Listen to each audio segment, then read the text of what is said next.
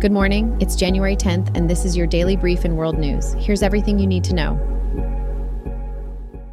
Gabriel Attal, a member of the Socialist Party and close ally of President Emmanuel Macron, was appointed as the new Prime Minister of France on January 10th, 2024.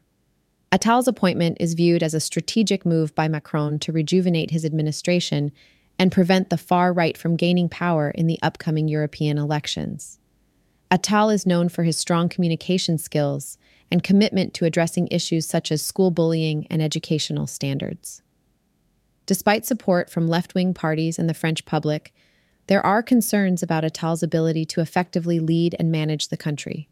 Attal's success as prime minister will depend on his ability to appoint a new government that reflects Macron's agenda and to revive Macron's popularity as he enters the final phase of his presidency. 2023 has been declared the hottest year on record globally. Economic impacts of climate change are escalating, with billion-dollar disasters occurring worldwide. Urgent action is needed to combat climate change and reduce emissions, particularly from coal and methane. Natural disasters in 2023 cost nations $250 billion and resulted in 74,000 deaths. Scientists warn that 2024 could be even hotter and stress the need for urgent action. Governments must transition away from fossil fuels to prevent more severe climate impacts. The United States experienced a record-breaking number of billion-dollar weather-related disasters in 2023. Destructive wildfires and reduced sea ice formations are evident consequences of this warming. Climate change adaptation and natural disaster insurance are crucial.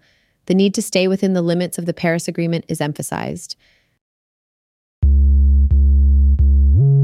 Former President Donald Trump's appeal for presidential immunity in civil suits related to the Capitol riot and the 2020 election interference was rejected by a federal appeals court. Trump can still appeal to the Supreme Court. The ruling has implications for Trump's future legal battles and his potential candidacy in the 2024 election. Critics argue that granting immunity to former presidents would threaten democracy. The case is unprecedented and addresses questions of jurisdiction and the implications of allowing Trump's prosecution. Trump's lawyer argued for resolving presidential immunity before trial, but the prosecution highlighted that no former office holder is immune to the judicial process. The timing of the judge's decision could impact Trump's criminal trials and potential 2024 candidacy. President Biden's involvement in the case is unclear, and special counsel Jack Smith was appointed to insulate the Justice Department from claims of political bias.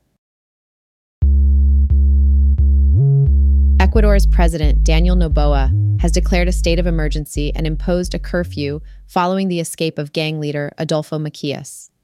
Rising violence in the country is linked to drug trafficking, with prisons becoming battlegrounds for rival gangs. The government has labeled 20 drug trafficking gangs as terrorist groups and deployed the military to patrol streets, control prisons, and enforce the curfew. Measures to address the crisis include transferring high-profile convicts to maximum security facilities, seeking harsher sentences for crimes, and increasing military involvement. Addressing prison system corruption is seen as crucial for long-term improvement. The National Assembly is holding an emergency meeting to address the crisis. Armed men stormed a public television station in Guayaquil, with 13 arrests made. The incident is believed to be related to ongoing gang violence. The Los Choneros gang is considered responsible for the spike in violence. Since Macias's escape, there have been explosions, kidnappings, and prison riots, but the extent of injuries or casualties is unclear. President Noboa's government plans to propose strengthened crime-fighting measures through a referendum. Federal investigators are probing incidents related to loose hardware on Boeing 737 MAX 9 aircraft doors. United Airlines, Alaska Airlines, and Lion Air have grounded these planes. The Federal Aviation Administration ordered inspections of all 171 MAX 9 planes with sealed doors. The National Transportation Safety Board is investigating the door plug installation, its fasteners, the pressurization system, and alerts on the aircraft.